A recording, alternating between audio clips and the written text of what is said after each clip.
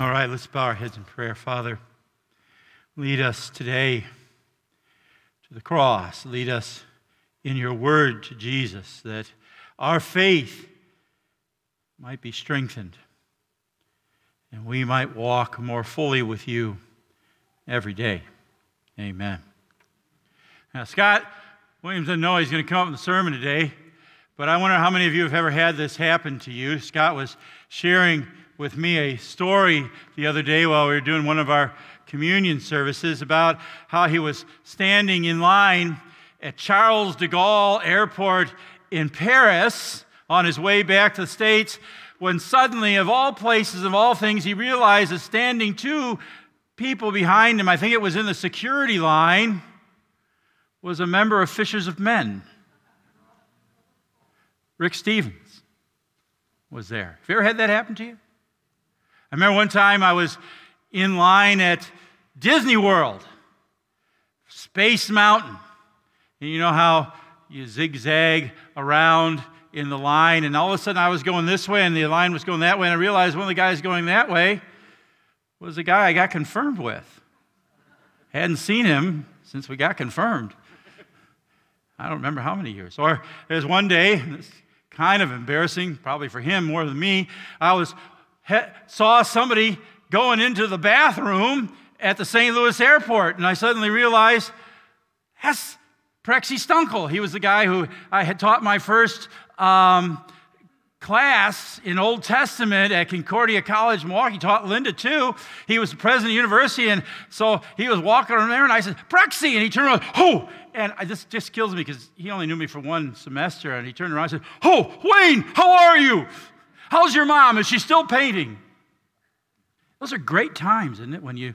When unexpectedly you run into somebody you know. I can imagine that maybe Scott and Rick, not thinking that they would know anybody at their airport, sat at the gate, because I think they were on the same flight, going to the same place, and had somebody to sit and visit with. Well, today, in our reading, Jacob had that kind of encounter, an unexpected encounter with God. You got to know the context. Jacob has basically swindled everybody. I always call Jacob the great con artist of the Bible. And Jacob has lied to his dad. He's cheated his brother out of the blessing that was supposed to go to his brother. And so Esau wants to kill him. I imagine that Isaac felt betrayed, and mom decides that Jacob needs to go, and so they push him out. You go live with Uncle Laban, right? Thousands of miles away. And so Jacob camps the first night out all by himself in a place called Luz, which oddly enough means separated.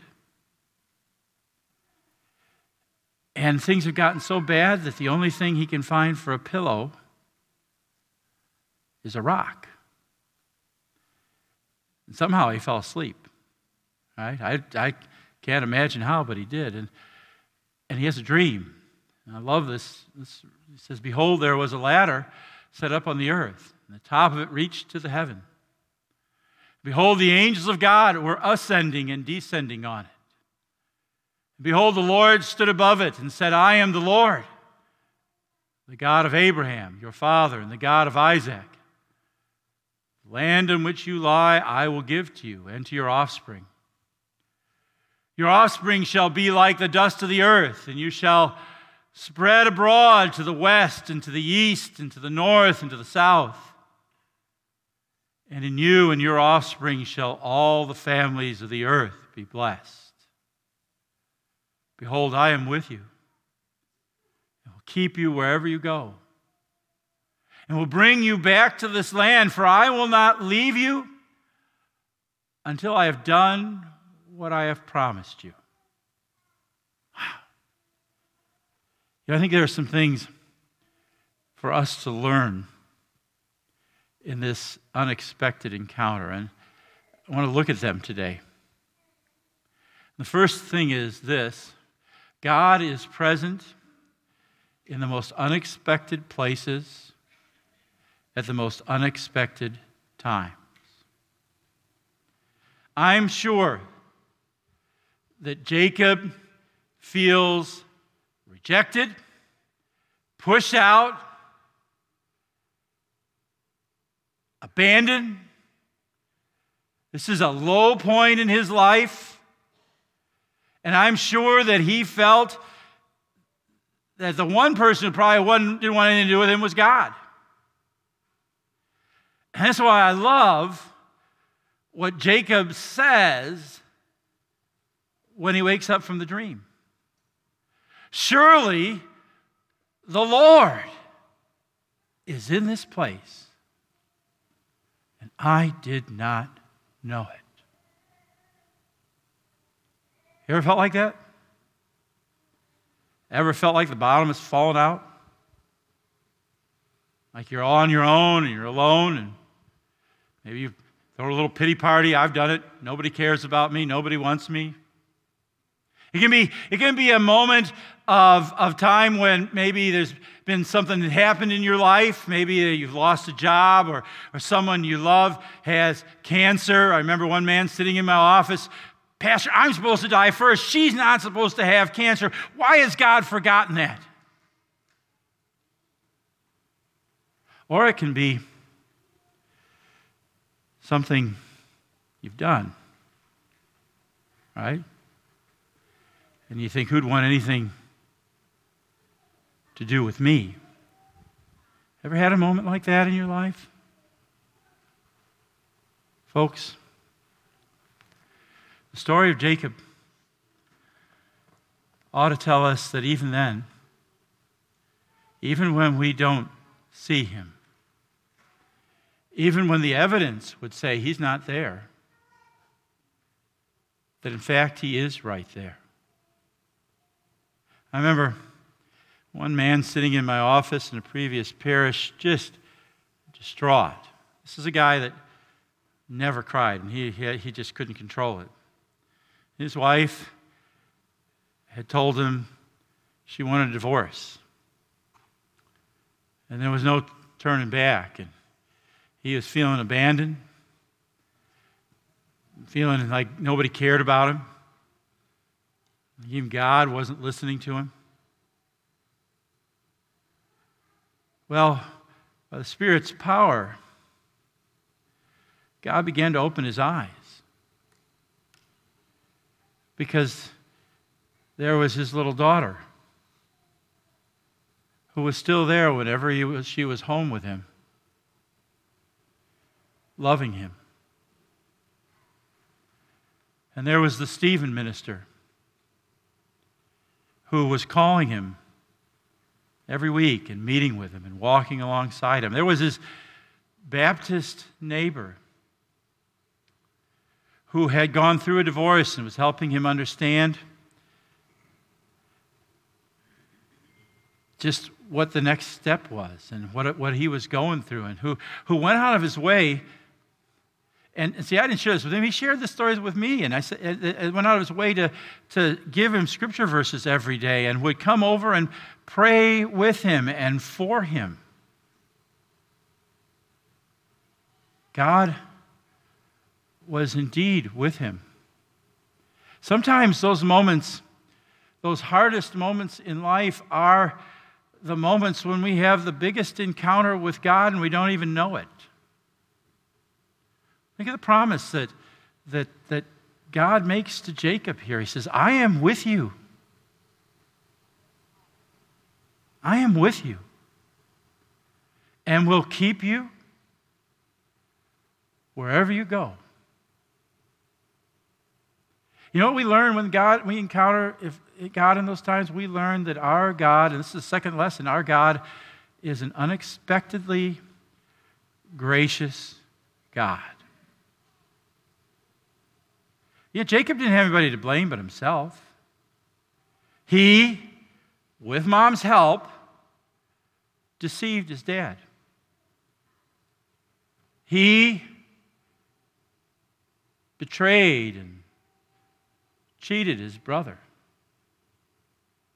Jacob, I love people say, well, I could never be as good as the people in the Bible. Well, folks, read these stories. They're not that great. Jacob deserved to be rejected. And here he is. God appearing to Jacob in a dream. I am the Lord, he says. The God of Abraham, your father, and the God of Isaac. And Jacob, I'm your God. And he goes on, right? And he says, the land on which you lie, I'll give to you and to your offspring. And your offspring shall be like the dust of the earth, and you shall spread abroad to the west and to the east and to the north and to the south. The promises I made to Abraham, the promise I gave to your father Isaac, I'm giving it to you, Jacob, even though you don't deserve it. In you, he says, and your offspring shall all the families of the earth be blessed. Isn't that amazing? In spite of everything Jacob had done, in spite of what Jacob deserved, God still loved him. That's the God that you and I meet in Jesus Christ, right? Love this passage from Romans. Since therefore we have now been justified by his blood. Wow, we didn't deserve to have him die for us, did we? Much more shall we be saved by him from what we did deserve. We'll be saved by him from the wrath of God. For while we were enemies, when we least deserved it, we were reconciled to God by the death of his Son. That's how much God was willing to do. That's grace. Much more now that we are reconciled, we shall be saved by his life. I know you guys are Lutherans. You understand. You hear about grace all the time. But I hope that you still have the capacity to be surprised by how gracious God is to you. I remember recently I was in my devotions, and I remember what it was, but something triggered in my mind. Suddenly I realized that God knew all about the stupid things I would do, the mess I would make. On January 1st, 1959, the day I was baptized. He knew about it then. I know she's perfect now. But he knew today everything's going to happen in Raina's life. In fact, he knew the mess that you and I would make before he sent his Son. Indeed, he knew about it all before he created the world, and still, knowing everything that he knows about you and me, still he sent Jesus, and he gave Jesus to die on the cross for our sins and to rise again for our life. And knowing everything there is to know, all the reason we gave him for not wanting us, still he comes to us in baptism and he says, I want you to be my child. I hope that never ceases to surprise you. See, because of that grace, he leaves the way open for us to come back to him. Right? And in the dream, right, Jacob sees a ladder set upon the earth, and the top of it reached to the heaven. Behold, the angels of God were ascending and descending. And look at this, and behold, the Lord stood above. And can't you see the Father standing at the top of the ladder, right, with his arms open, saying, Jacob, come back. The way is open. I mean, to me, when I read that, in getting ready for this, I pictured the parable of the prodigal son, our God, like the father in that parable, standing at the window, waiting, seeing us at a distance, running out, throwing his arms around us. Ours is a God who does that, who places a ladder down into our life. He did it today in baptism. He came down that ladder and he took Raina and he made her his own. And he does it every time we pray. That ladder is open so that we can come to him. And I love this picture of angels kind of going the opposite way we'd expect them to go, ascending and descending, taking our prayers to the Father and coming back. And then in the Word, you know that every time you don't come here to hear me or hear Pastor Bauer or Pastor Steve. You come to hear God come down that ladder to meet with you. And you come to this table because in bread and wine, he comes down and he feeds you with his Son's body and blood in the bread and wine of Holy Communion. And okay, kids, here it is. What is that ladder? Jesus. I heard some adults there. Kids, Jesus, that's right.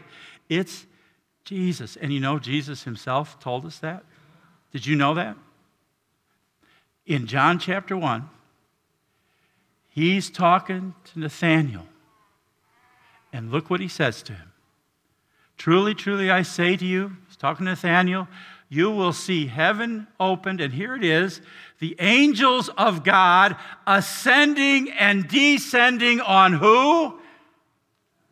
The Son of Man. On Jesus. The way is open. Wide open. Opened by Jesus for you and me. Now God works through all of that to make unexpected changes in your life and mine. Changes that you and I maybe thought were never possible. Are there things in your life where you find yourself stuck? Where you find yourself making the same mistakes? Committing the same sin over and over again? It can be lying, it can be gossip, it can be greed, it can be a struggle with alcoholism or some addiction. And you promise that you promise yourself, I'm not going to do this again, I'm going to stop. And then you tell another lie, or you spread that gossip, or you give in to greed or selfishness or whatever it is. And finally you say to yourself, it's just who I am. I'm not going to change. There's no hope for me. Wrong. That's the story of Jacob. God changed him. He began changes in Jacob's life that very day. And he continued them through Jacob's life. This is literally a come to Jesus time for Jacob. And faith was born.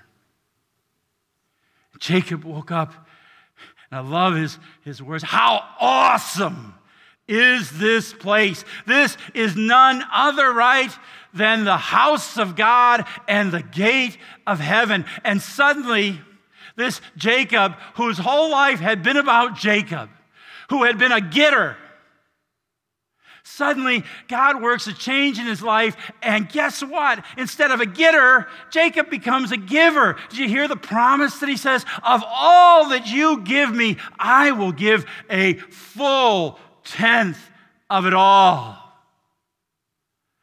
And then Jacob, who had left his home sulking, who had laid his head down that night, probably in a pity party, he woke up the next morning. We didn't have this in our text, but the next verse said, he goes on to his uncle's house. But this time, he goes on saying, I didn't know it, God, but I know it now. You're with me.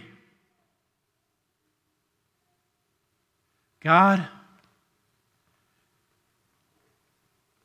kept working those changes in Jacob's life. Wasn't done here.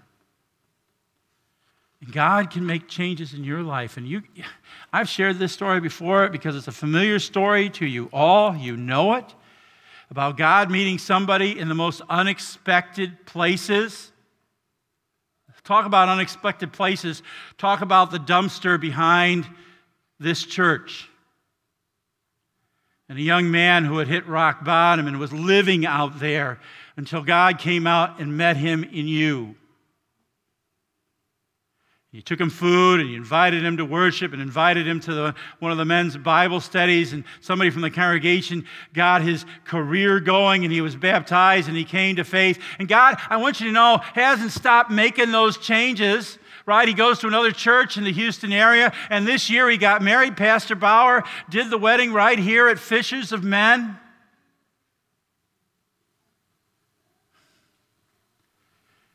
You have an unexpectedly